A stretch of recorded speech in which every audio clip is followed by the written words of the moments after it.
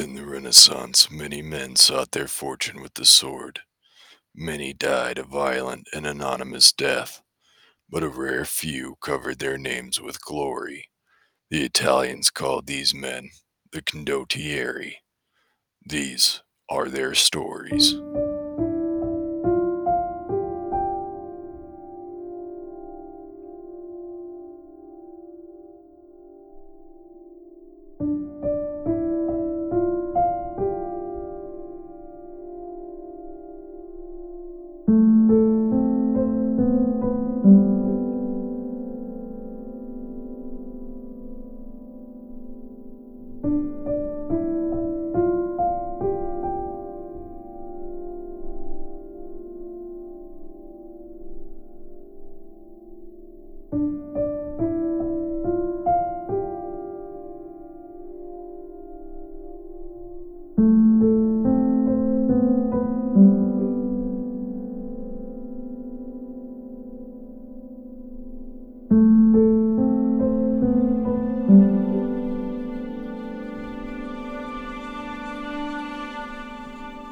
Part 1.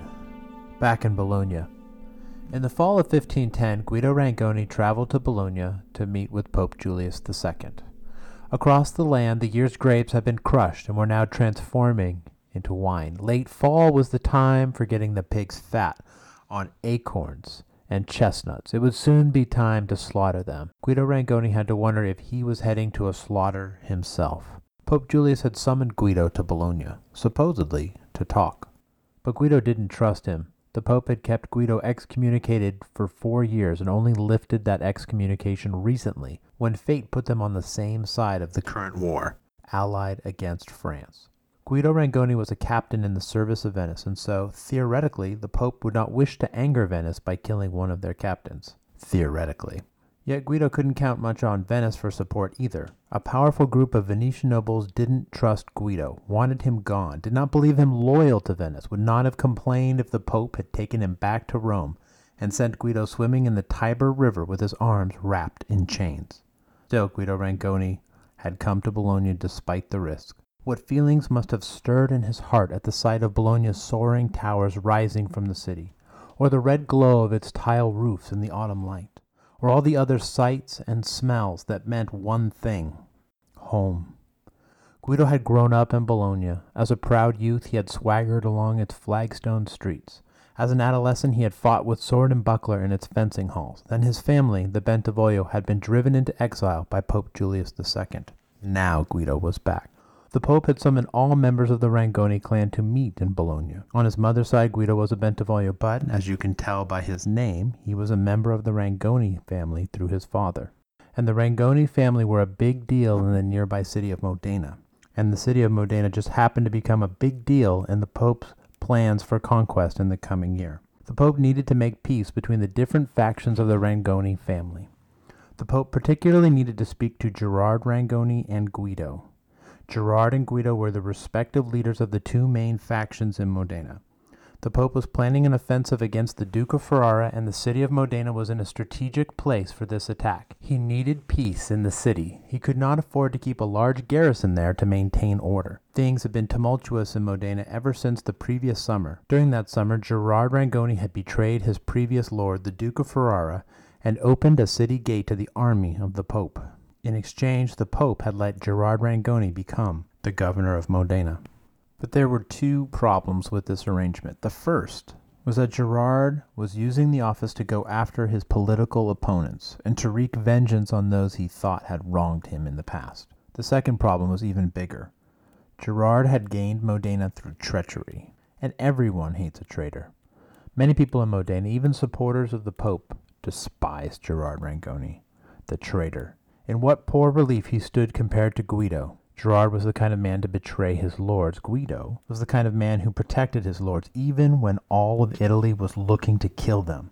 Guido was a man with honor and a sword. Gerard stood for the stab in the back, the poison in the glass. With no moral authority, Gerard could not keep the peace, even with a substantial papal force on the ramparts and in the city streets. If anyone bothered to record the conversation that occurred between the Pope and these two men, it hasn't survived the centuries.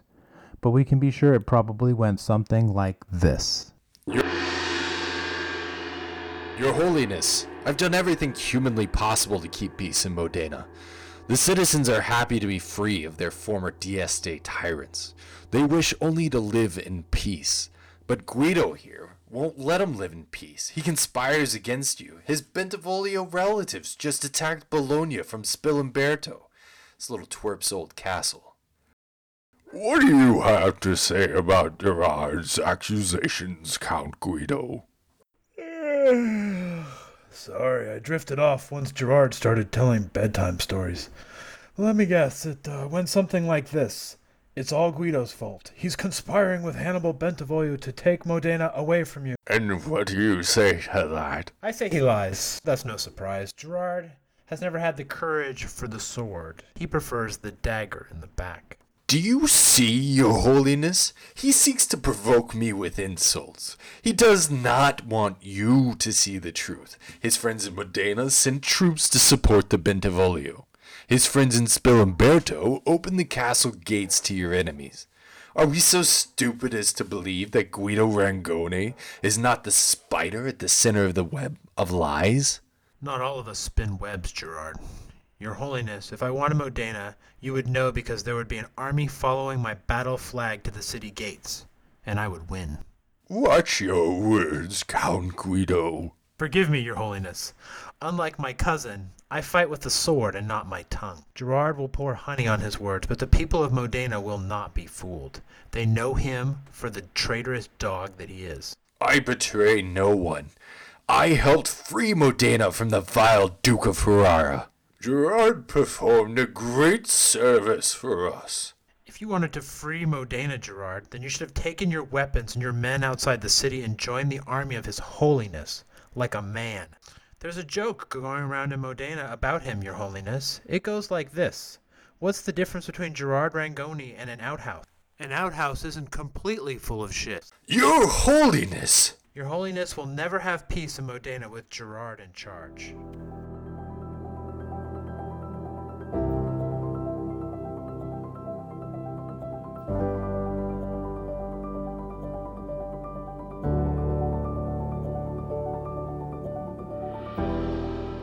Part 2. The Warrior Pope.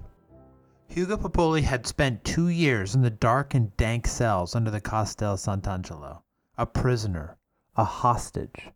But at the end of 1510, the Pope decided he had a better use for Hugo. For the Pepoli family of Bologna, New Year's Eve in 1511 was a day of joy. Pope Julius had come to the conclusion that Hugo Pepoli was more useful out of prison, and so Hugo and the other members of the family finally returned home. This reunion was going to be a short one, though. Hugo was going to be serving under the Pope's banner, and the Pope was planning to make 1511 a busy year for his army. 1511 was going to be the year he crushed the Duke of Ferrara. In 1510, the Pope had sought to take down the Duke of Ferrara with a big right hook, but the Duke had proven to be too skilled a counterpuncher for that to work. But in 1511, Julius was going to put a chokehold on the Duke so tight he could not escape from it. Right now, French reinforcements could only pass into Ferrara through a narrow corridor of land around the fortress of Mirandola. Pope Julius planned to take Mirandola. The Duke of Ferrara was going to be surrounded, with Venetian forces squeezing in from the east, and the Pope's army squeezing in from the west. The Duke would have no option but to tap out. But plans are one thing, deeds are another. Mirandola was a well-fortified town. The heart of its defense was its legendary citadel. This was a modern fortress, updated as recently as 1500. Rumor held that Mirandola was impregnable. Pope Julius intended to put that rumor to the test. He first ordered his nephew to capture Mirandola. This was the 21-year-old Duke of Urbino. He was the same man that had conquered the fortress of Russi in our third episode. The Duke of Urbino led the papal army against Mirandola, but without success. Mirandola was a much tougher nut to crack than Russi had been. The Duke of Urbino told his uncle that Mirandola was perhaps indeed impregnable. Well, Julius understood that if you want something done right, you better do it yourself, and he wanted Mirandola. But he was 69 years old and sick, too sick to ride a horse even. It was winter time and the land was colder than a witch's tit. His doctors insisted that he stay in Bologna. But such was his determination to crush Ferrara, Julius decided to go from Bologna to Mirandola to take charge himself. If he was too sick to ride, he could be carried in a litter. If he was too cold, he could cover himself with blankets. Hugo Pepoli had only been a free man in Bologna for 3 days before it was time to saddle up and head to Mirandola. Enemies of the Pope were legion inside of Bologna. They quickly brought word to the Duke of Ferrara and his French allies that the Pope was leaving the safety of the city walls and venturing to Mirandola. He would be exposed. He would be vulnerable. The Duke of Ferrara and the Chevalier Bayard immediately assembled a force of Ferraris and French knights and set out to capture or kill the Pope. As they drew nearer to Hugo Pepoli and the Pope, the Almighty took a hand in events. A blinding snowstorm swept through the land. With the world gone white, with a man unable to see more than a few feet in front of him, just navigating was a Herculean endeavor. To get out of the snow, the Pope's force took shelter in a fortress. Now there was no way for the Duke of Ferrara and the Chevalier Bayard to capture the Pope. A few days later, Hugo Pepoli and the rest of the army delivered the Pope safely to the camp outside Mirandola. Many on both sides of the siege would curse the day the Pope arrived. For once present in person, Pope Julius quickly discovered the reason for the failure of his army to take the city. It was, if you'll pardon the language, a giant clusterfuck. In the early 1500s, there were many ways to assault and conquer a fortress. Artillery could be brought to bear against the walls. Mines could be tunneled beneath the walls. Assault trenches could be dug toward the walls, along with a whole host of other strategies. Or, of course, your army could just sit around on its rear end and hope the enemy gives up. This seemed to be the strategy the Duke of Urbino had chosen. Wrath may be a sin, but that never stopped Julius from giving in to it. Despite his frail constitution, he was soon everywhere in the camp, abusing his men for their sloth. The Duke of Urbino himself thought it a fitting time to be somewhere else, anywhere else, really. The Pope's tongue lashings were so abusive that one soldier writing home refused to commit to paper the vile insults the Pope was dishing out. Neither sleet nor snow could stop Pope Julius from forcing his men to build siege works, nor could enemy snipers stop his holiness. Julius had constantly to watch out for gunfire from Mirandola. The snipers always seemed to know where he was. The Venetians in the camp were convinced that Julius's own men were betraying his position to the enemy. The gunners never did hit Pope Julius, but they did manage to wound one of his courtiers with an arquebus ball. The Duke of Urbino could not hide forever. Once he resurfaced, he blamed his failure on Hugo Pepoli's old commander, John Paul Baglioni. People in the army seemed to think that this grizzled old veteran, Baglioni, was the real commander and not the Duke of Urbino. The Pope sent John Paul Baglioni away from the siege. We can't know whether Hugo Pepoli joined Baglioni or if he remained for the drama unfolding at Mirandola. And what a drama it was. Under the Pope's constant harangues, his force was finally able to plant their cannons near enough to the town to begin firing upon it. Within 48 hours, the impregnable fortress ran up the white flag. The Pope made terms with the surrendered garrison. To be spared from looting, the Lady of Mirandola provided the Pope with a large indemnity meant to be distributed among the infantry of the papal army. But our old friend Melchiori, the priest Ramazzotto, was back with a new company of infantry, and he decided to ignore the Pope's deal and went into town to loot for himself. To put a stop to this, the Pope had himself hoisted over the walls and placed into the city. Once inside Mirandola, the Pope managed to keep the looting from turning into an all-out sack of the town. His leadership of the army at Mirandola would forever be the signature event of his papacy. It would be the moment that would make him known to history as the warrior Pope. Ferrara was now completely isolated from their powerful French ally. It would not be long, the Pope thought, until the Duke of Ferrara surrendered. To get a ringside seat for this event, the Pope traveled to Ravenna. Hugo wanted to rejoin the company of John Paul Baglioni, but Pope Julius still did not trust the Pepoli family. Julius forced Hugo Pepoli to remain in his entourage. Like the old saw says, Keep your friends close, but your enemies closer. Events in northern Italy would soon force Pope Julius to trust Hugo Pepoli, whether he liked it or not.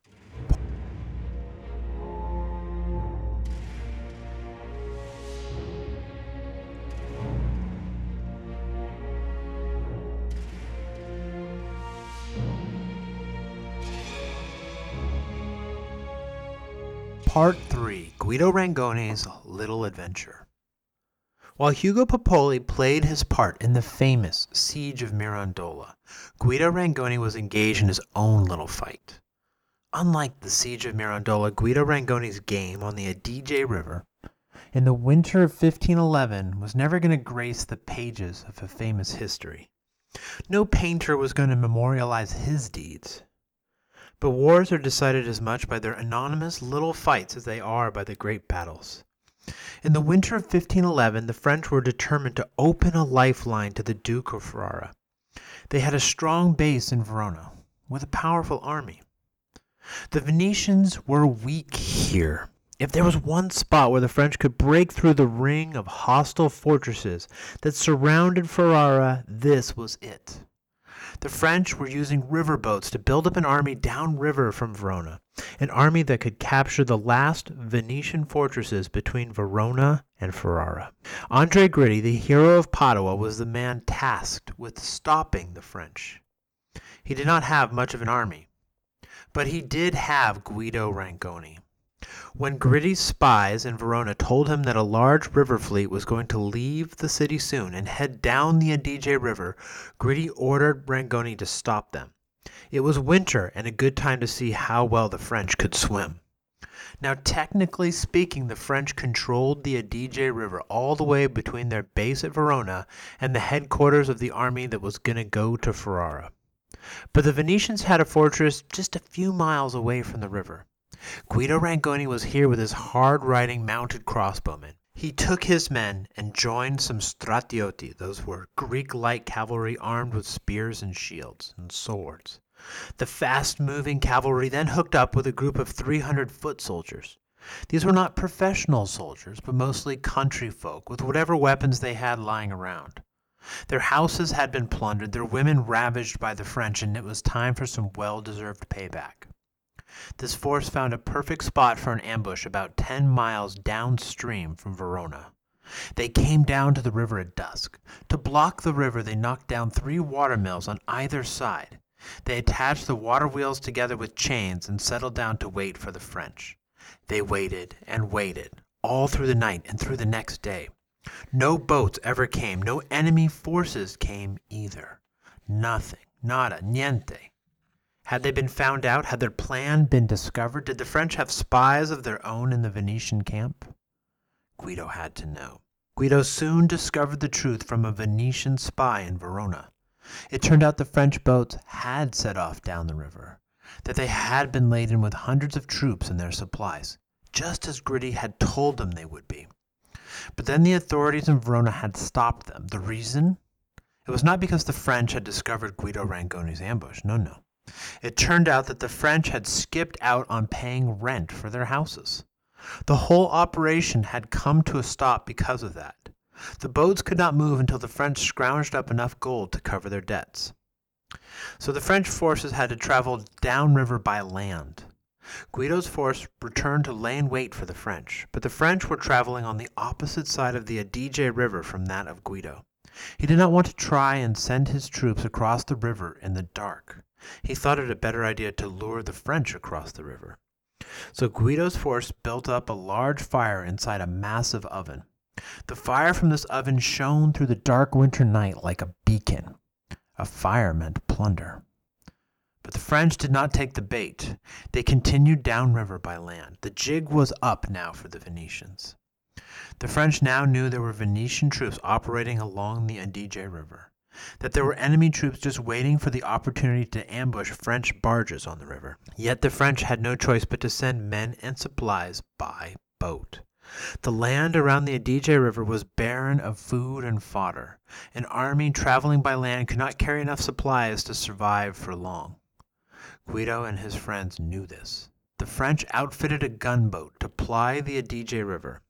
Instead of ambushing barges on the Adige River, Guido saw that the real coup was going to be capturing this boat. Then Venice would become masters of the river. So Guido and the other Venetians ignored the barges and followed the gunboat like a shadow in the desert. One fateful afternoon, this gunboat made the big mistake of pulling up for a rest at a river port just a few miles south of Verona. Guido Rangoni and company were on them. They ambushed the gunboat. The mounted crossbowmen got down from their horses and peppered the boat with crossbow bolts. Infantry hurled spears at the gunboat. They were able to kill any of the rowers that tried to pull the boat away, but they could not get close to the boat. The gunboat was armed with cannons, and these belched death whenever the Venetians grew close. Peasants in the area heard the battle. They took what weapons they had around the house, then came to investigate. The Republic of Venice still commanded loyalty in the occupied areas, and these peasants gladly took the opportunity to fight. Many had nothing more than simple bows for hunting rabbits, but there were so many, and they were so determined that the gunners finally surrendered. Venice now had its own gunboat on the Adige River, with their cavalry operating along the banks and a river dominated by the gunboat. The French lost all opportunity to break through to Ferrara. The Duke of Ferrara was on his own now.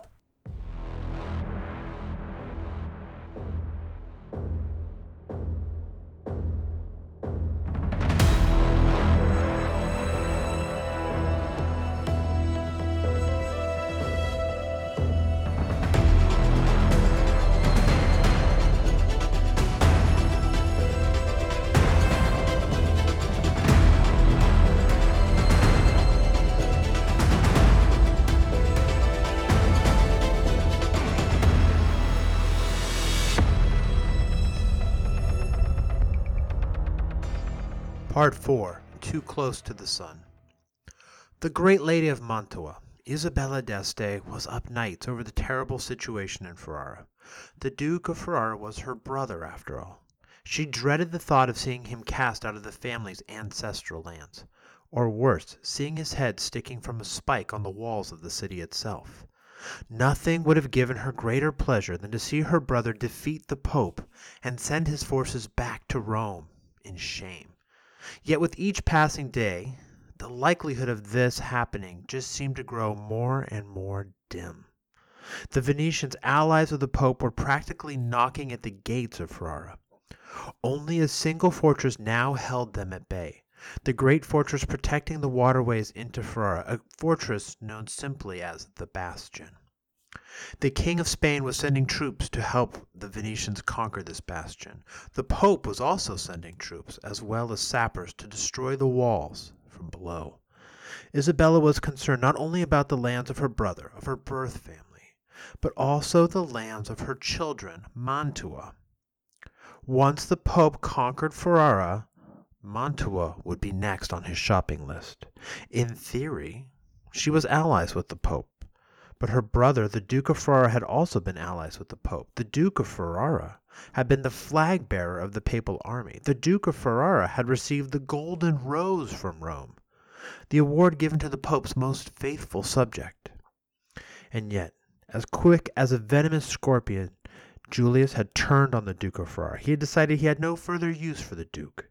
He had decided that Ferrara would look better with the crossed keys of the Pope flying from its battlements than the silver eagle of the d'Este family. So the Pope had woven together an alliance to conquer Ferrara. And once His Holiness, the Beast of Rome, swallowed Ferrara, what would he do next? Would he be satisfied? No. Or would he cast his covetous gaze upon the city of Mantua, the beautiful city in the heart of northern Italy? Isabella was a brilliant woman. She knew the Pope would invent some justification to add Mantua to the domain of Rome. But what could she do? Her eldest son, her beloved son, was being held as a hostage by the Pope. In our last episode, we talked about how Isabella had been forced to send her son to Rome because her husband had been a prisoner of the Venetians. She'd had to send her son away in order to free her husband.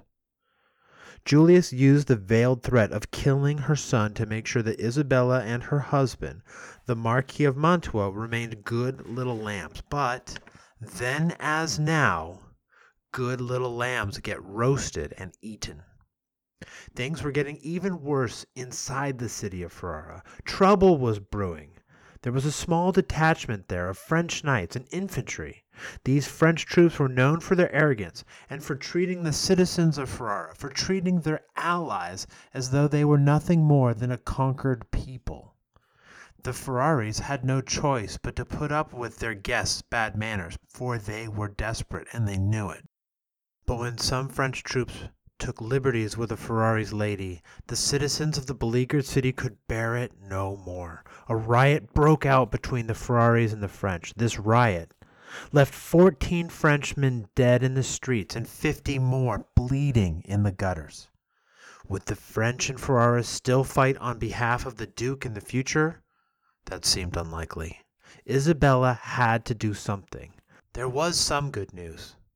Hannibal Bentivoglio, Guido Rangoni's uncle, was serving with the French army beyond Mirandola. He was doing what he did best, raising large groups of infantry and training them up. Hannibal stood in good repute to the French, both for his skill as a commander and for his political importance in northern Italy. At that time, Hannibal and Isabella d'Este were technically enemies. But they were close. Hannibal was married to Isabella's most trusted confidant, her sister. Through Hannibal, Isabella was able to communicate a vital message to the French general. If he was to demand passage through the territory of Mantua, she could convince her husband, the Marquis of Mantua, to allow them through. Mantua was just upriver from Ferrara. Permission to traverse the territory would allow them to bypass the Pope's fortresses that kept the French army away from Ferrara. It was a desperate gamble. Isabella had cast her son's life onto the pile of chips in the great game. But at stake was her son's patrimony, Mantua, something far more valuable than his life. It was, after all, always easier to make new children than it was to replace a principality. In late January of 1511, the French general sent a note to Mantua. He informed the Marquis that the French were going to pass through his lands. If the Marquis resisted, the French would bring fire and death to Mantua. Isabella convinced her husband that it would be foolish to resist the mighty legions of France with the meager resources of Mantua. So the Marquis told Pope Julius he had to have reinforcements. Without them, he could not defend his lands from the French. But of course, the Pope didn't have the forces to spare. The Bentivoglio and their French allies were allowed to pass peaceably through the lands of Mantua. We can follow the movement of this force a bit. Venetian sources talk about ominous movements of troops going through the swampy, barely settled no-man's land of the Upper Polesine between Mantua and Ferrara. Venetian sources soon reported the appearance of fresh troops in Ferrara. But what was their intent? They could strike at any one of half a dozen places. Or maybe they were just here to reinforce the defenses of Ferrara itself. Before the Venetians could figure out what this army planned to do, it struck. Led by Hannibal Bentivoglio and the Duke of Ferrara's favorite general, this force came out of the mists on a foggy day and routed the Venetian forces that were besieging the bastion. They killed something like 3,000 to 5,000 Venetian and Spanish troops that day. In a single morning, the game had changed in Ferrara. No longer was the Duke of Ferrara on the ropes. Now the Duke, the French, and the Bentivoglio could look to attack. Bologna was a mere 25 miles from Ferrara. Once again, Bologna was vulnerable to the Bentivoglio. In seeking to conquer Ferrara, Pope Julius had flown too close to the sun, and like Icarus, his wings were melting. But would Pope Julius plunge to the earth too? Isabella had saved her brother the Duke. She had saved Mantua for her husband and her children. Fortunately for her, the Pope had taken a real liking to her eldest son. Though he was furious with Isabella, he did not kill the boy. For Isabella herself, this incident would mark the zenith of her influence in Mantua, at least until her husband finally succumbed to syphilis. History makes no mention of her arranging for the French to pass through Mantua en route to Ferrara. Officially, Isabella was uninvolved in the political situation. Officially, she had been minding women's business, seeing to her children and her household. But her contemporaries saw through this facade, saw her handiwork in arranging for her husband to allow the French to save the lands of her brother and thus save the lands of her children. In the councils of Venice, in the courts of northern Italy, they began to accuse her husband of the greatest failing of a Renaissance prince, that he was under his wife's thumb, that he was her creature. The Marquis was forced to distance himself from her.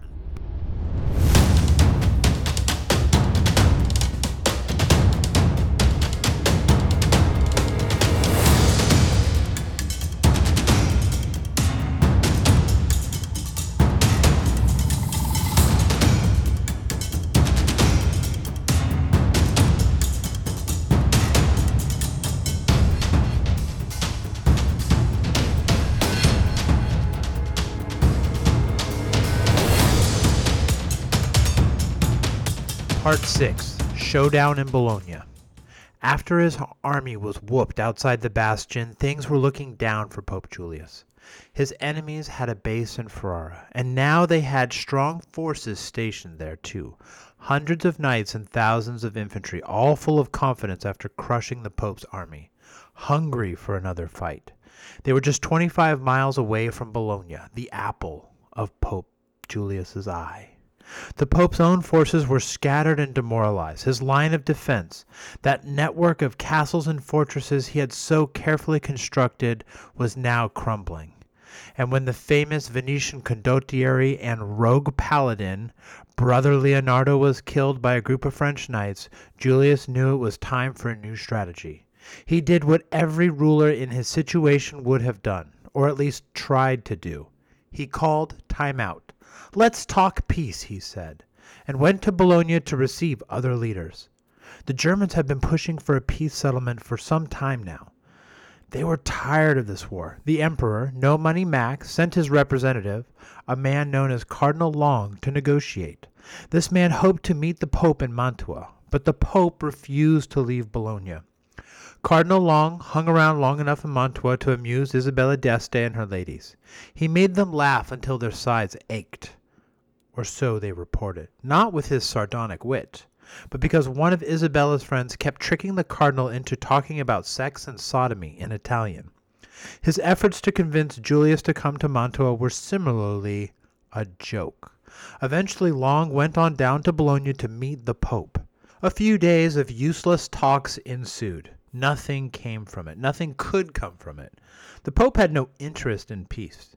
He still thought he could gain Ferrara and keep Bologna. His words of peace were nothing more than a time-out to regather his forces. By the late spring of 1511, 2 months after his forces were routed outside the bastion, the Pope was ready to fight again. Hugo Pepoli was now definitely back in Bologna serving the Pope. We cannot know his exact role, but it's safe to say that Hugo Pepoli was serving in the militias of Bologna. The walls of Bologna were 5 miles long. Too long for the garrison that the Pope had in town. The people of Bologna were armed to the teeth, and the Pope needed men from Bologna, top men, to lead the militias, men from a prestigious Bolognese family, men with a reputation for courage, men skilled in arms and the ability to lead in battle, men like Hugo Pepoli. Pope Julius thought the 2 months' respite would allow his forces time to recover. He thought they would be strong enough to take on the French. He still thought he could add Ferrara to the papal domain in 1511. He thought wrong. Within 2 weeks of hostilities resuming, the Pope's line of defenses to the west of Bologna failed. Mirandola, taken so gloriously in winter, quickly returned to the domain of the French. The fortresses that had so frustrated the French before now fell like little pearls from a broken necklace. The French forces came east, toward Bologna, toward Hugo Pepoli and the Pope. Of more immediate concern to Pope Julius were the forces of the Duke of Ferrara and the Bentivoglio operating out of Ferrara.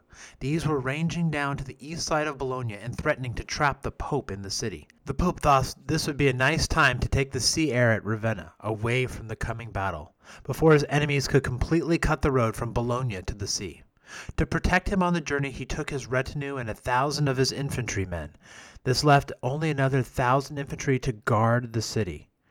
barely enough men to stop smugglers.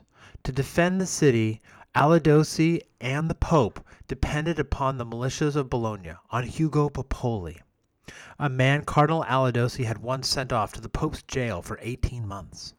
The city of Bologna grew increasingly restive as the French army grew closer to Bologna, as the Bentivoglio began recruiting in the areas outside the city. Allies of the Bentivoglio, long silent in Bologna, became vocal once again in calling for their return. Is it any wonder that with a mere 1,000 of infantry and 100 light cavalry, that Cardinal Aladosi sought out reinforcements?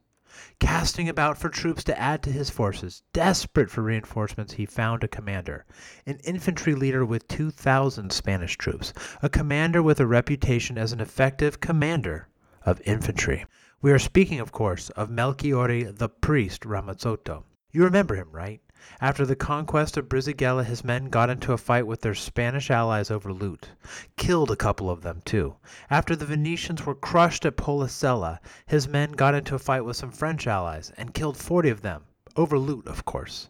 After the siege of Mirandola, the Pope tried to stop him from looting the town. Tried and failed, since Ramazzotto's men looted some 2,000 ducats worth from the city. With 2,000 of his Spanish infantry under Ramazzotto's command, Aladosi would not need to depend nearly so much upon Hugo Pepoli and the dicey Bolognese garrison for his support. Hugo Pepoli would have warned him against bringing the priest into the city. He would have warned him against the danger of Ramazzotto. The year before, the priest and his men had looted every house on a 15-mile stretch of road between Bologna and Modena.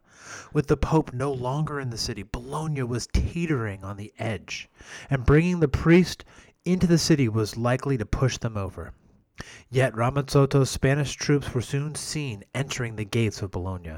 It seems as if Ramazzotto took to his old looting ways within hours of entering the city. Beyond the walls of Bologna stood the army of the Pope, under the command of the Duke of Urbino, nephew of the Pope, the kid that no soldier respected. Aladosi and the Duke of Urbino would argue about what happened next. We do know it started when the French launched a surprise attack on the army of the Duke of Urbino. Then the people of Bologna took arms from their houses and went to the streets and the ramparts, not in support of the Pope, but in support of the coming of the Bentivoglio. They may have heard of the approaching French army or just wanted revenge on the priest and his men. Whatever their reasons, the outcome was the same. They raged against the forces of Aladosi. The 2,000 Spanish infantry that Aladosi depended upon to control the city, they were outfought by the Bolognese fighting for their homes. The priest soon led his men out of the city, away from Bologna. Better to live and to loot another day. The people of Bologna were victorious. They sent messengers to the Bentivoglio to come and form a new government in the city. The Bentivoglio were in the city almost immediately. As they came in one gate, Cardinal Aladosi fled out another. Once the Duke of Urbino discovered that Aladosi had fled the city, he ordered a retreat. But it was too late for that. The retreat became a rout that left behind thousands of dead Venetian and papal soldiers. This infuriated the Duke. In the days to come, Cardinal Aladosi would refuse to take responsibility for his actions. He blamed the loss of Bologna on the Duke of Urbino. This would be too heavy of a cross to bear for the hot-headed Duke. He accosted Cardinal Aladosi in the streets of Ravenna a couple days later, right outside where the Pope was staying at the time. The Duke drew his sword and then plunged it through the Cardinal's red robes and into his body. Guido the Great was there. He was supposed to be the Cardinal's bodyguard, but he did all of nothing to stop the murder. The Cardinal died soon thereafter.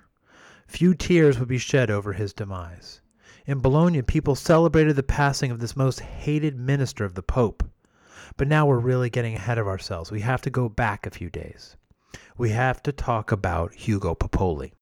On the day when Aladosi fled, on the day when the Duke of Urbino was defeated by the French outside Bologna, Hugo Pepoli was in the city itself, a commander in the militia of Bologna. For 5 years, Bologna had lived fitfully under the rule of the Pope. In a single day, seemingly, in a single hour, the whole situation changed.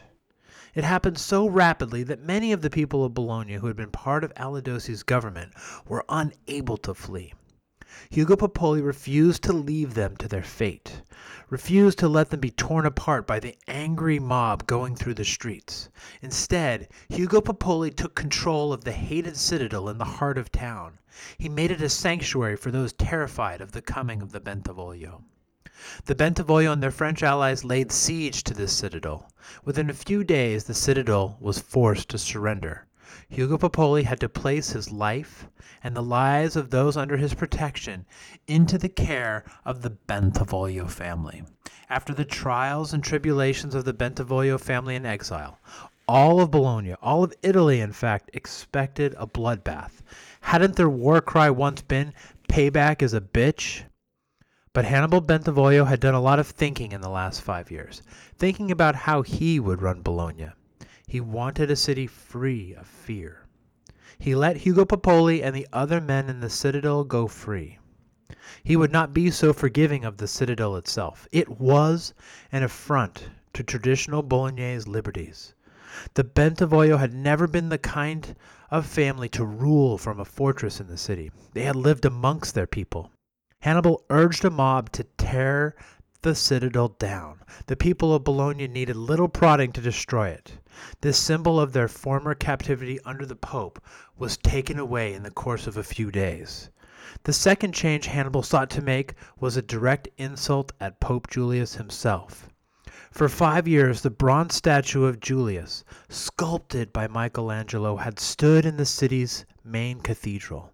This statue of Julius, with a sword in one hand, served as a mute warning to the Bolognese people, a reminder of what the Pope would do if they allowed the Bentivoglio to return. A mob, prodded by Hannibal Bentivoglio, tore down this statue. The people of Bologna shipped the pieces of the statue to Ferrara. There, the bronze was melted down and cast into a great cannon. The Duke of Ferrara named this cannon the Julius. He looked forward to the day he could introduce this cannon to its namesake. A more important order of business was getting Guido Rangoni back to Bologna. The Bentivoglio had always planned for Guido to be the captain general of Bologna. They sent word to Guido, who was still around Verona, word for him to come home immediately. The moment they had all waited for, that they had all worked so hard for, had finally come to pass. It was time for Guido to come home, decked with laurels and ready to lead the men of Bologna in battle.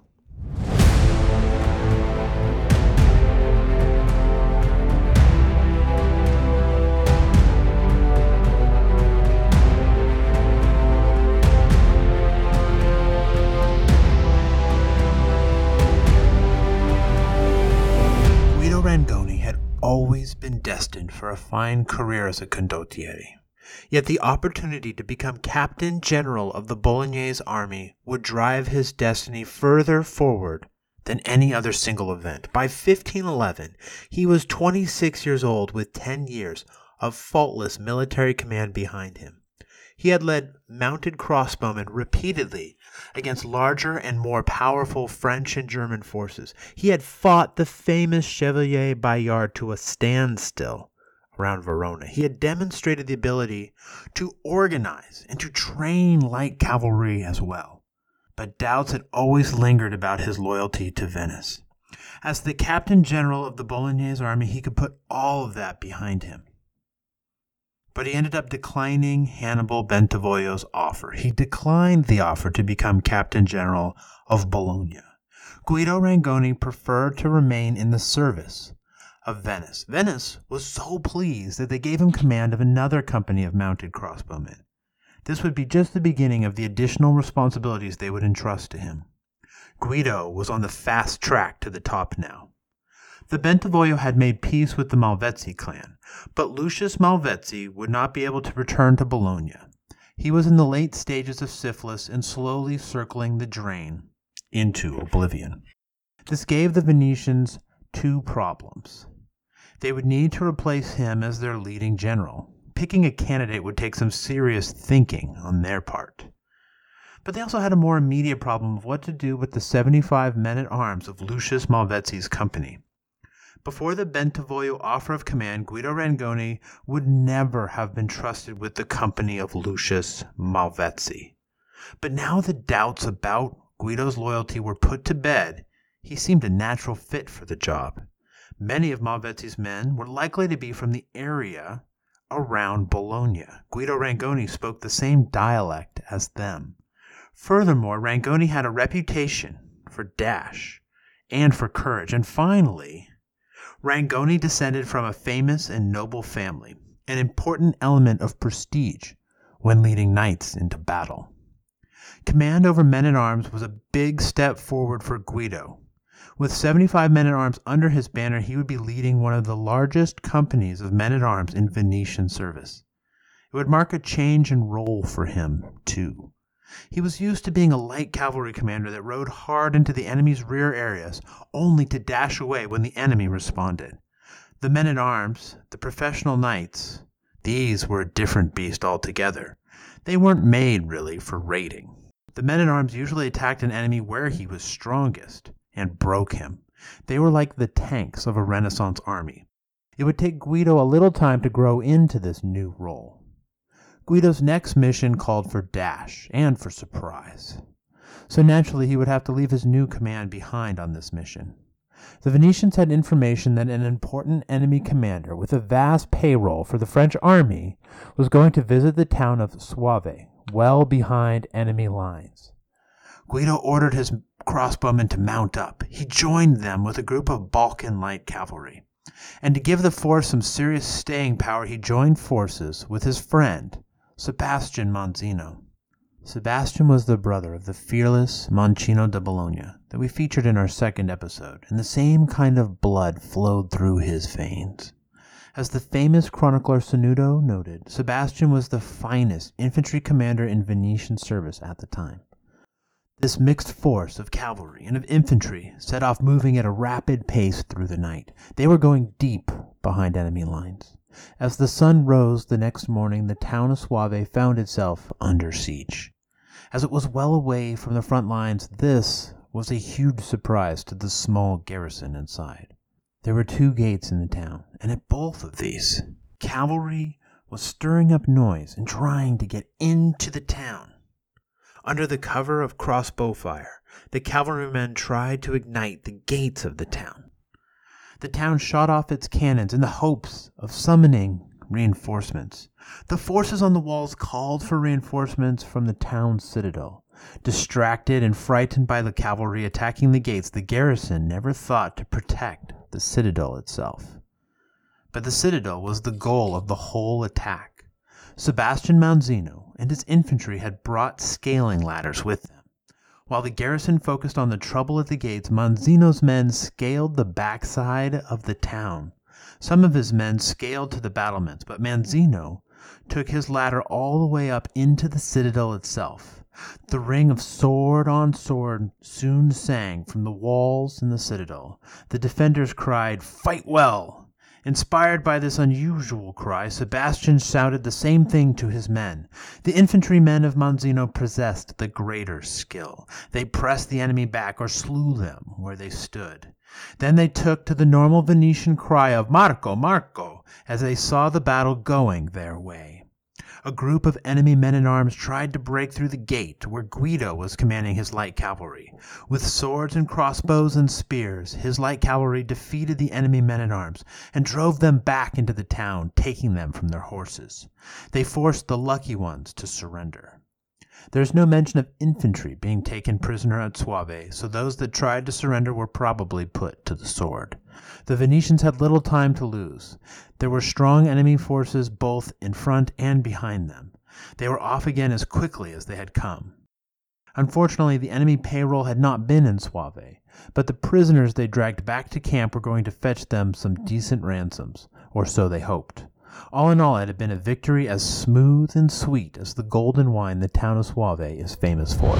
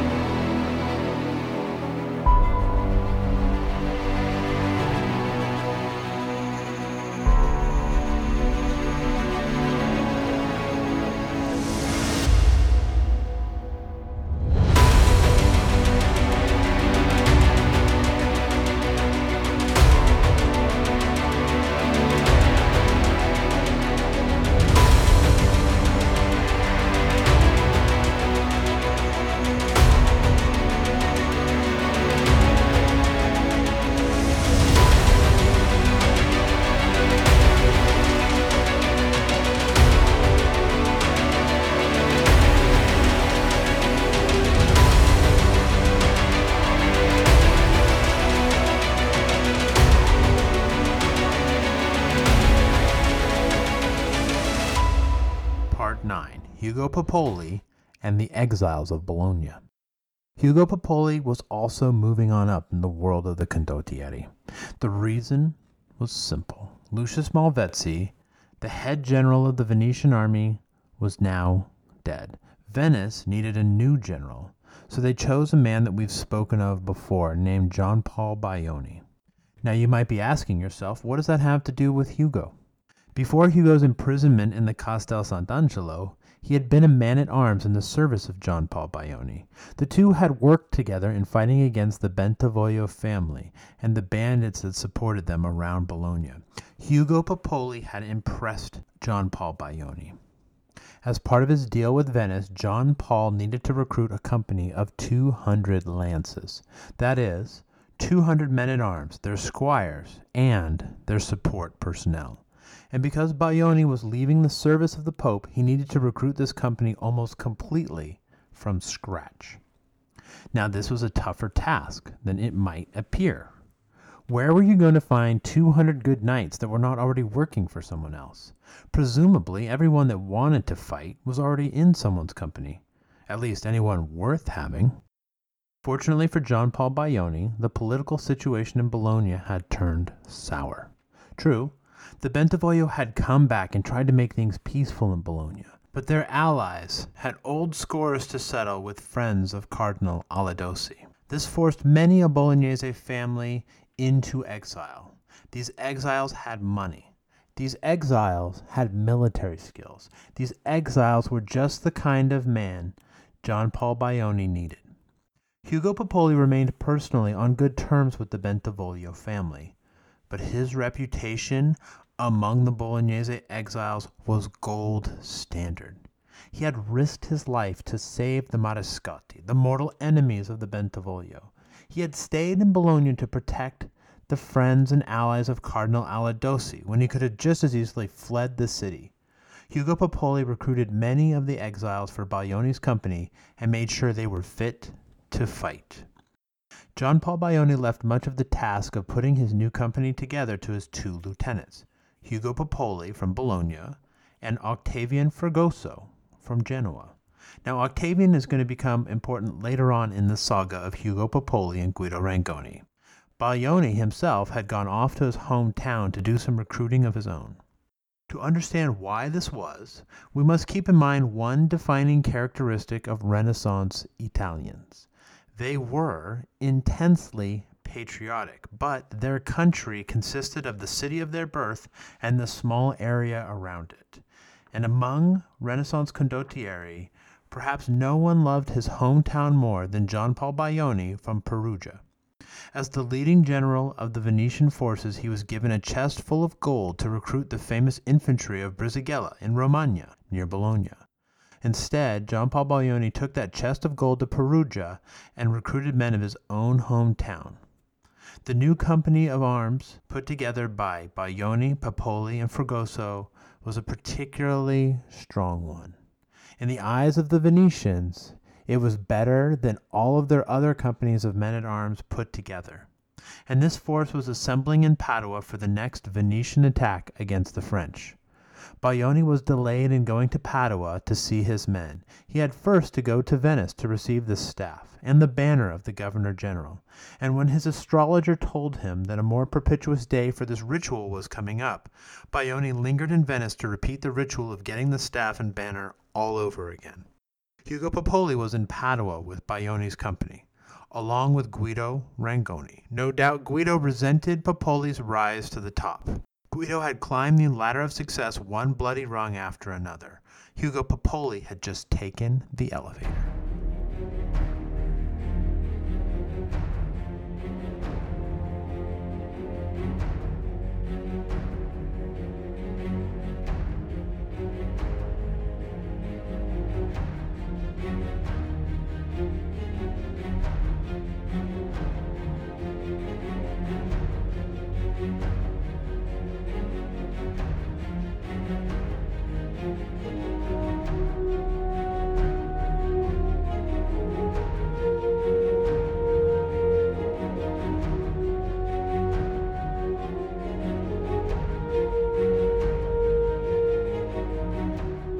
Part 10, The Lady from Sex.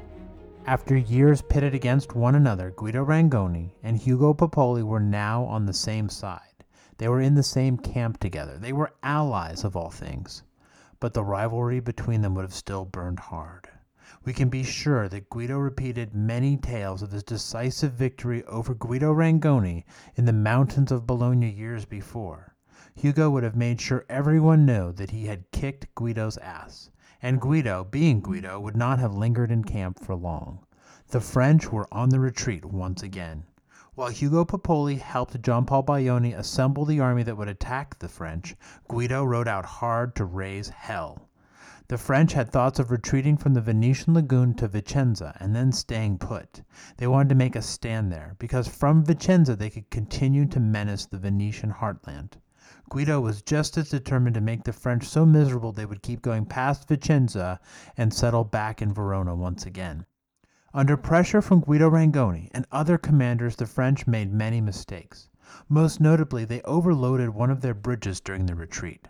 The bridge collapsed, and the French had to abandon many of the troops on the wrong side of the river to the enemy. By the time the French made it back to Vicenza, they were in no condition to make a stand at all. They had no choice but to take their whole force further west to Verona, to leave Vicenza for Guido and the Venetians. The French left Vicenza, taking all of their troops with them. For the thankless job of commanding the city until the arrival of the Venetians, the French put in place a local woman. Her name was Isabella de Sessa. Yes, another Isabella. We can only guess at how she was the one put in charge. She had been married to a gentleman of Vicenza who was now a Venetian prisoner. Rumors had it that she was now bound in a bigamous union with a German governor. Her name literally meant Isabel from Sex, so it was only natural that she would become the target of scurrilous gossip. Not long after the French had departed, the main army of Venice left from Padua, the force with Hugo Pepoli, and it quickly arrived outside Vicenza. There they met with the raiding forces of Guido Rangoni. The Venetians demanded that Vicenza open the gates of the city and surrender. Lady de Sesso was in a pickle. She had no troops to defend the city, nor could she depend upon a militia. Vicenza had ceased to care which power controlled it, but she had her pride. Lady de Sesso would not have had it said of her that she had surrendered without a shot being fired. She refused to open the gates of the city unless the Venetians actually unloosed their cannons at the walls. The irritated Venetians shot off a few cannons at the city. The drawbridges of Vicenza were duly lowered, and a way into the city was opened. Hugo Pepoli and Guido Rangoni followed Jean-Paul Baglioni into the unfortunate city. Vicenza had been tossed back and forth so many times now that there was little in the way of loot to be had for the conquering army. The infantry would be disappointed. For the well-to-do, for the powerful, for the connected, there was still another source of revenue. Among the first things that Venice did in Vicenza was to seek out rebels and to seek out traitors. Venetian law held that their property was due to be confiscated. We don't know exactly how the land was disposed of, but we can be sure that the primary beneficiaries were wealthy and connected Venetians. Lady de Sesso was considered a traitor by the Venetians. She rightly pointed out that she had never taken any action against the interests of Venice. That was immaterial to Venice. The French had left her in charge. That was enough to make her a traitor. That was enough for the Venetians to have a reason to seize her property. She protested. She had merely taken the office of governor to surrender the city bloodlessly to Venice, an act very much in their interests. Her words fell upon deaf ears. After all, there was money to be made in confiscating her family's property, too much money. And besides, she was just a harmless woman. What could she do? When Venice came to take possession of her house, she refused to leave. No problem. The Venetians just dragged Isabella into the street and left her there. Lady de Sesso left Vicenza with her son, swearing vengeance upon Venice. The Venetians were surely amused at this threat. They would not be laughing a year later when bandits and rebels under her orders controlled the countryside around Vicenza. But that is a story for our next episode.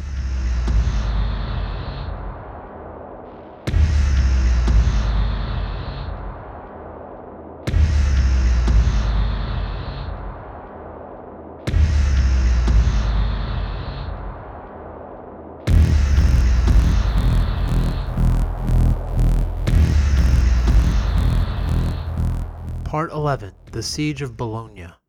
Through the autumn of 1511, Guido and Hugo worked together on further operations for Venice. They helped Venice to reclaim land stolen by the French and by the Germans.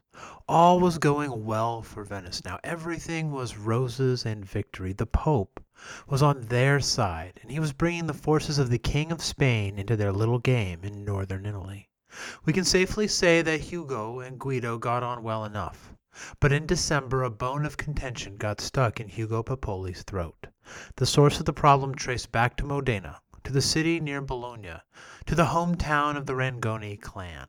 The uneasy truce between Guido's faction and Gerard's faction, the deal worked out in Bologna with the Pope, finally fell apart. Gangs of men took to the street with weapons, as they were wont to do in Italy.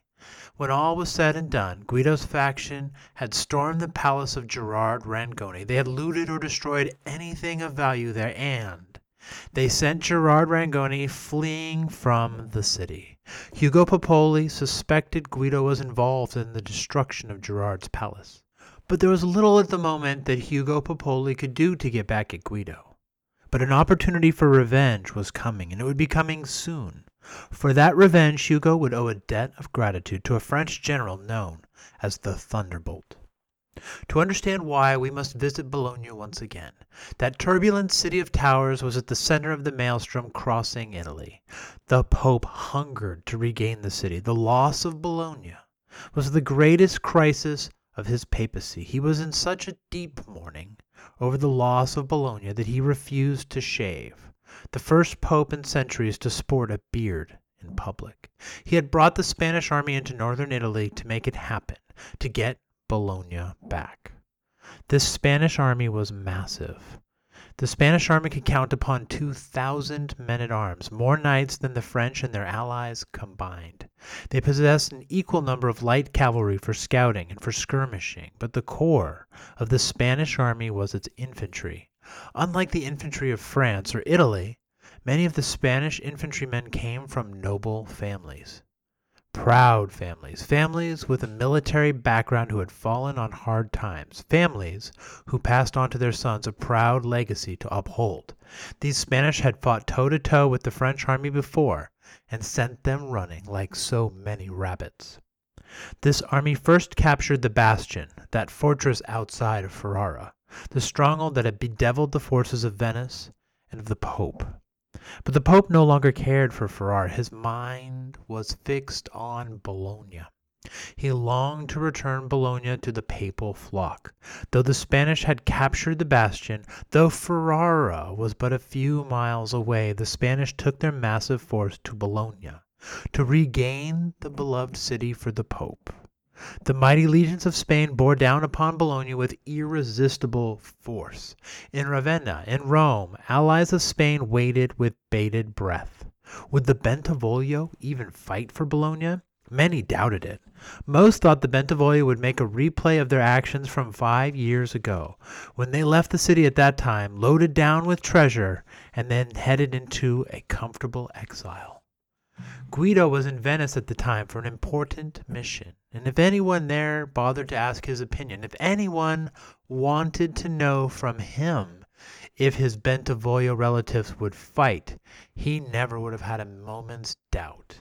He knew his uncles. He knew that they had spent 5 years on the run with one thought on their mind. And there was no way they would give up Bologna without a fight, so long as they had at least one powerful ally. Many in Venice thought it would not be much of a fight. The Pope was supposed to be the rightful lord of Bologna. The Bentivoglio were supposed to be usurpers, tyrants, loathed by the people of Bologna. As the Spanish army approached, the Bentivoglio had the walls of the city barricaded. They ordered cannons placed to provide counter-battery fire. And most importantly, they called upon the people of Bologna to defend their city. And this they did by the thousands. The men of Bologna came to the ramparts with their swords and their shields, with their pikes and their partisans, with crossbows and with handguns, and with the fancy newfangled matchlock muskets that would dominate the battlefields of the future. The Spanish general was not impressed. He boasted that he would have Bologna in 2 days' time. The Spanish had conquered the bastion with mines, with tunnels under the walls of the fortress. The Spanish were sure that it would work here, too. But the frozen ground around Bologna was not so easy to dig through as had been the damp earth around the bastion. It was going to take the Spanish more than 2 days to take the city. In the alliance between Spain and Venice and the Pope, each party was to provide its own unique contribution. The Pope provided leadership and, of course, forgiveness for transgressions. The Spanish, manpower. Venice provided some men, but mostly they provided money. We mentioned that Guido was in Venice on a special mission. He was to be the courier for the Spanish army's payroll. The route between Venice and the Spanish army was open to harassment by the forces of the Duke of Ferrara. The Duke had eyes everywhere in the territory between Venice and Bologna. The Duke and his French allies were just waiting to attack the vital payroll. The Venetians sent one large force of light cavalry as a diversion. This kept the Duke's attention. Meanwhile, Guido Rangoni and his company of 75 men-at-arms brought the Venetian gold, about 200 pounds of it, to the Spanish force besieging Bologna. It was a success for Guido. It further burnished his reputation as a reliable condottiere. But it was bittersweet. In his heart he still prayed for his uncles to succeed. The Bentivoglio counted upon their French allies to attack the Spanish and raise the siege. Yet rescue from the French was becoming an increasingly remote possibility. The King of France actually sent a messenger to Julius with an offer. The French would remove their protection from Bologna and Ferrara if Julius would dissolve the anti-French alliance of Rome, Venice, Spain, and England, the so-called Holy League. All the reports from Bologna indicated the fall of the city was imminent. Julius was convinced the Holy League could get him Bologna and Ferrara, and more. So he ignored the offer. He kept his barber ready to shave away his beard of mourning. Enter the Thunderbolt. He was a 20-year-old general of the French army in Italy. He was newly placed into overall command, ready to write his name into the pages of history. The king ordered him to raise the siege of Bologna. The Thunderbolt was tireless, and he drove his men to march faster than anyone thought possible. He set out to save Bologna from the Spanish. They kept an eye on this force, but the Spanish did not anticipate the speed that the Thunderbolt could push his men. A normal army at the time might move 5 or maybe 10 miles in a day. The Thunderbolt pushed his men to make a forced march of 30 miles in a single day. 30 miles in the snow. After this march, they reached the north side of Bologna and rushed reinforcements into the city. The Spanish commander was not ready to fight the French and their Bolognese and Ferrari's allies all at the same time. The Spanish commander led his troops away to the east, toward the coast, and away from the French. He hoped to draw the French into a trap, where he would be close to his bases of supply while the French would be far from theirs. The aggressive French commander wished to pursue the Spanish forces, but events elsewhere soon would have the Thunderbolt's undivided attention.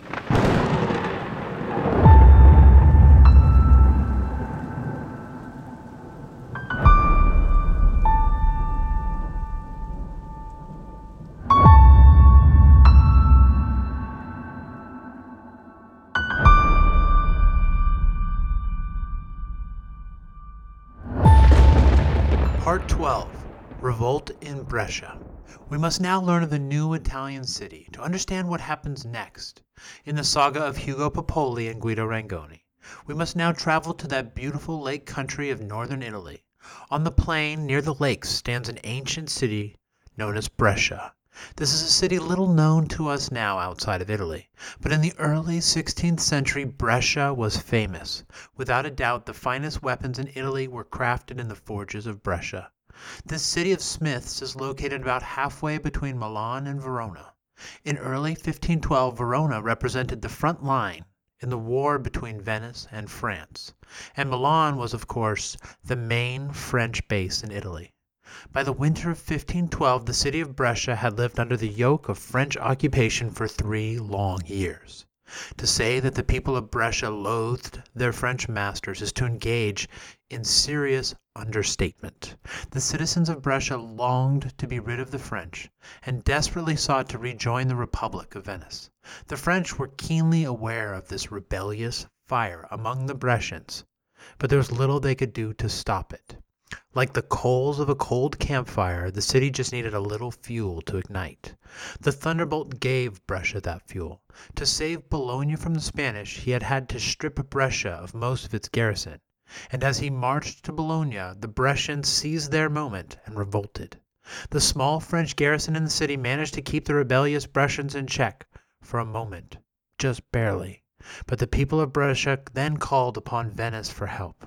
For Venice, the revolt in Brescia presented them with a great problem. The Brescians were being loyal citizens of the Republic. Their plight commanded all sympathy from Venice. But the strategic situation was something of a nightmare. Brescia was behind enemy lines, way behind enemy lines by the standards of the 16th century. The decision would fall upon the shoulders of Andrea Guido. It was a terrible risk. To rescue the Brescians would dangerously overextend the Venetian army, but to fail to act would dangerously undercut Venetian authority and prestige. Guido had always been a risk-taker. He was the man that had retaken Padua when everyone thought Venice was out of the fight. He led what forces he could scrounge together and went west to attack the French once again.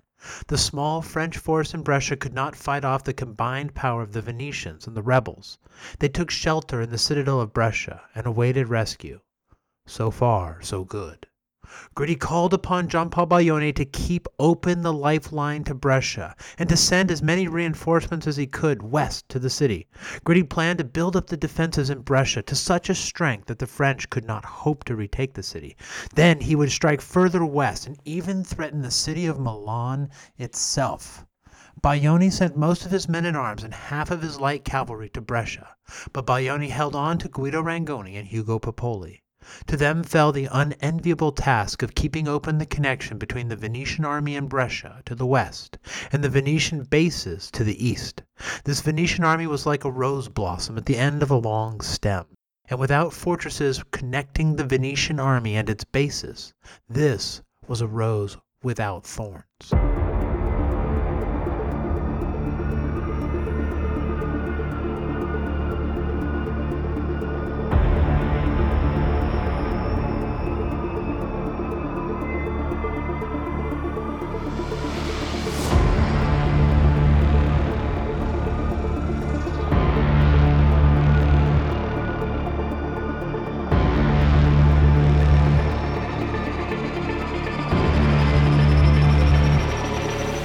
Part 13. Torre del Magnago. Gian Paul Baglioni was not a happy camper. He knew how precarious his position was, better than anyone. He had more than 30 years' experience as a condottiere. He had fought in more battles, perhaps, than anyone in Italy at that time. He was the highest-ranking condottiere in Venetian service. Yet despite all of that, Gian Paul Baglioni was nothing but a hired sword. And when the Venetian governor Andrea Guido told him to jump, Baglioni had to ask, how high? Oh sure, the revolt in Brescia had been a real coup for the Venetians. The French had been running the table just a few weeks before. But the revolt had turned that table against the French and towards the Venetians. There was always the risk the French might do the same back to Venice. The Venetian forces were stretched out from Vicenza in the east to Brescia in the west. As the crow flies, this was about 100 miles, but of course, the Venetian army was not composed of crows, but of men. Men who had to march on winding, muddy roads. Men who had to try their luck at crossing rivers on makeshift barges, or on narrow bridges that buckled with the weight of winter storms and men crossing. Against them stood a powerful French army, which could essentially strike anywhere along this line of men, strung out in camps along the winding road from Vicenza to Brescia. It was enough to drive a man to drink. Ominous reports were coming to Baglioni from the south. The French had raised the Siege of Bologna, and word came that they were coming directly north, straight at Baglioni and his small force. Baglioni had some fortresses to protect himself from the French, but they were far to the south. He hoped these would buy him time to get reinforcements once he had to fight the French. But he also knew the French were in a hurry. Their compatriots were trapped in the citadel of Brescia. They were menaced by the Brescians and the Venetian forces that controlled the city. In such a situation, the Thunderbolt might just ignore the Venetian fortresses that Baglioni depended upon. In such a situation, the Thunderbolt might take his chances with a few hostile fortresses behind him. The French could always get more supplies from Verona once they beat Baglioni's army. As if this was not enough to worry about for Baglioni, there were a few thousand enemy troops inside Verona, German troops, only a few miles from Baglioni's main camp. While Baglioni kept one eye out for the approaching French army, he had to cast another worried eye behind him at the German garrison nearby in Verona. They might sally forth and attack him, or the precarious bridges in the area, bridges that the Venetians were depending upon. Believing is seeing. On the night of February 14th, 1512, the garrison of Verona attacked Baglioni's camp. Or so it seemed to Baglioni. Alarms suddenly rang out through the camp at 4 a.m. Scouts riding the snow-covered fields around the camp had spotted enemy cavalry nearby. We can imagine the mad scramble. It was probably something like one of those movies where a squadron needs to get its fighter planes in the air as quickly as possible. Except for those on sentry duty, the men of the camp were asleep in their tents. Baglioni ordered them to battle as quickly as they could manage it. Among the soldiers in the camp were Guido Rangoni and Hugo Pepoli. Unfortunately for Baglioni and the Venetians, this was not an attack by the garrison from Verona. Oh no. This was the vanguard of the whole French army. The famous Chevalier Bayard was at the front of this force, riding with a small group of French men-at-arms. He was struggling with fever at that time, but at the sight of the enemy called for a cuirass and made ready for battle. The French closed toward the outer edges of the camp until artillery opened up on them. Bayard and his French troops were soon driven away by a combination of artillery and cavalry surging out of the camp. We can imagine the chaotic scene, men scrambling from their beds looking for their weapons, fumbling to get on their helmets and cuirasses in the dark with cold, numb fingers. Officers barking out orders to hurry up, hurry up, hurry up! The mounted crossbowmen had to put the saddles on themselves, while the men-at-arms had the help of grooms and squires to get themselves ready. Here then was the perfect opportunity for Hugo Pepoli to get back at Guido for the destruction of Uncle Gerard's palace in Modena. Here was a chance for revenge. Guido would not have been around in the stables. He would have had to go off to find Baglioni, to get the situation, to find out his orders. Hugo Pepoli could have easily distracted the men in the stables. Hugo Pepoli spoke for Baglioni, general of the whole army, and Hugo could have easily called for the men's attention, explained that they were under attack, explained that they couldn't wait. He would have told the grooms to cinch up the saddles tight against the horse's belly, and told every man to do his duty and whatnot. As he spoke, one of Hugo's men could have easily sidled up next to Rangoni's horse and put a nice cut in the tack, either on the reins or maybe a nice long discreet snip along the straps. It wouldn't fail immediately. Wouldn't be obvious at first. It would not fail until Guido Rangoni needed it most, when he was fighting. Guido Rangoni was responsible for a carriage full of money, a carriage destined for the army in Brescia. With trouble brewing, Guido did not want to wait for dawn to get the money moving. He wanted to get it across the nearby Mincio River as quickly as possible. He wanted to get the carriage going west to Brescia immediately. Baglioni thought the army was only under attack by the garrison from Verona, a problematic situation, but not a dire one. So he agreed to let Guido Rangoni get the money moving immediately, and then Guido could help out with the main battle. And Guido Rangoni did just that. Under those easy riding conditions, his saddle held up fine. Guido made sure the money was on its way across the river, and then he led his men back to the growing battle outside the camp. As the night dragged on, more and more French men-at-arms began to arrive to fight Baglioni's army. The battle was not going well for Baglioni and the Venetians. The arrival of Rangoni's men helped stave off defeat. For a time, anyway. So far it had been a fight between French cavalry and a Venetian force composed of all arms. Things started to really turn south once the Thunderbolt got his infantry into the fray. Then French infantry started making it into the battle and making things hard for Venice. The Venetian forces were soon overwhelmed. Guido Rangoni was fighting with his knights against the French knights. Their lances had long since been used up, and now the affair was a game of sword and mace. The kind of fight that involves a lot of twisting, the kind of fight that involves a lot of turning, the kind of fight that required a horse to make sudden movements, the kind of fight that put a great load on a man's saddle. In the midst of this fight, Guido Rangoni's saddle suddenly broke. He fell from his mount and kissed the ground. He was now surrounded by French men-at-arms. Guido's men attacked the French men-at-arms around him, but the French were too strong, too numerous to break through. Guido Rangoni was forced to surrender. 2 months before, he had surrendered to a Spaniard and managed to talk his way out of it, but there would be no way of talking his way out of this predicament. He was going to be imprisoned. The rest of Bayone's army was in a predicament. When it came time to call retreat, things were likely to get ugly, but they could not stay where they were indefinitely. So he ordered a retreat toward the east, back towards Vicenza and Venice.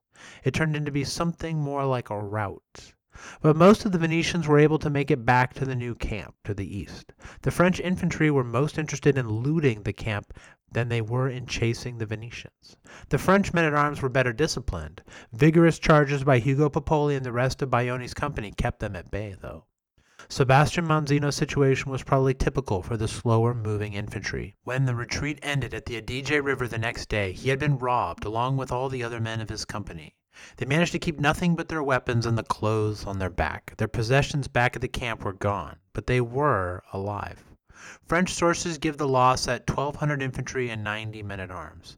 According to the Venetians, they had lost 150 infantry and 18 men-at-arms in the battle.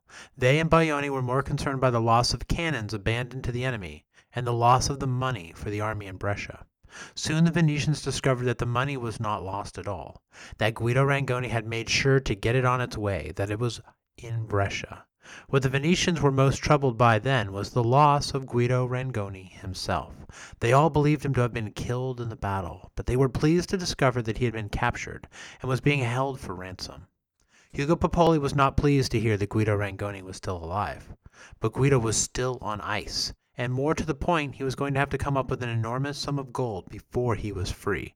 It was still suitable revenge for what Guido and his supporters had done to the palace of Hugo's uncle Gerard.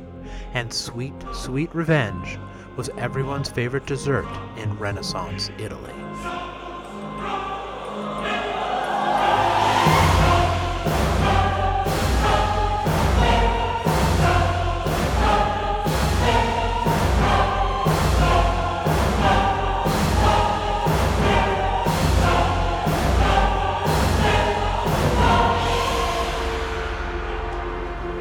And that concludes another episode of Le Arte dell'Armée, the Bolognese podcast.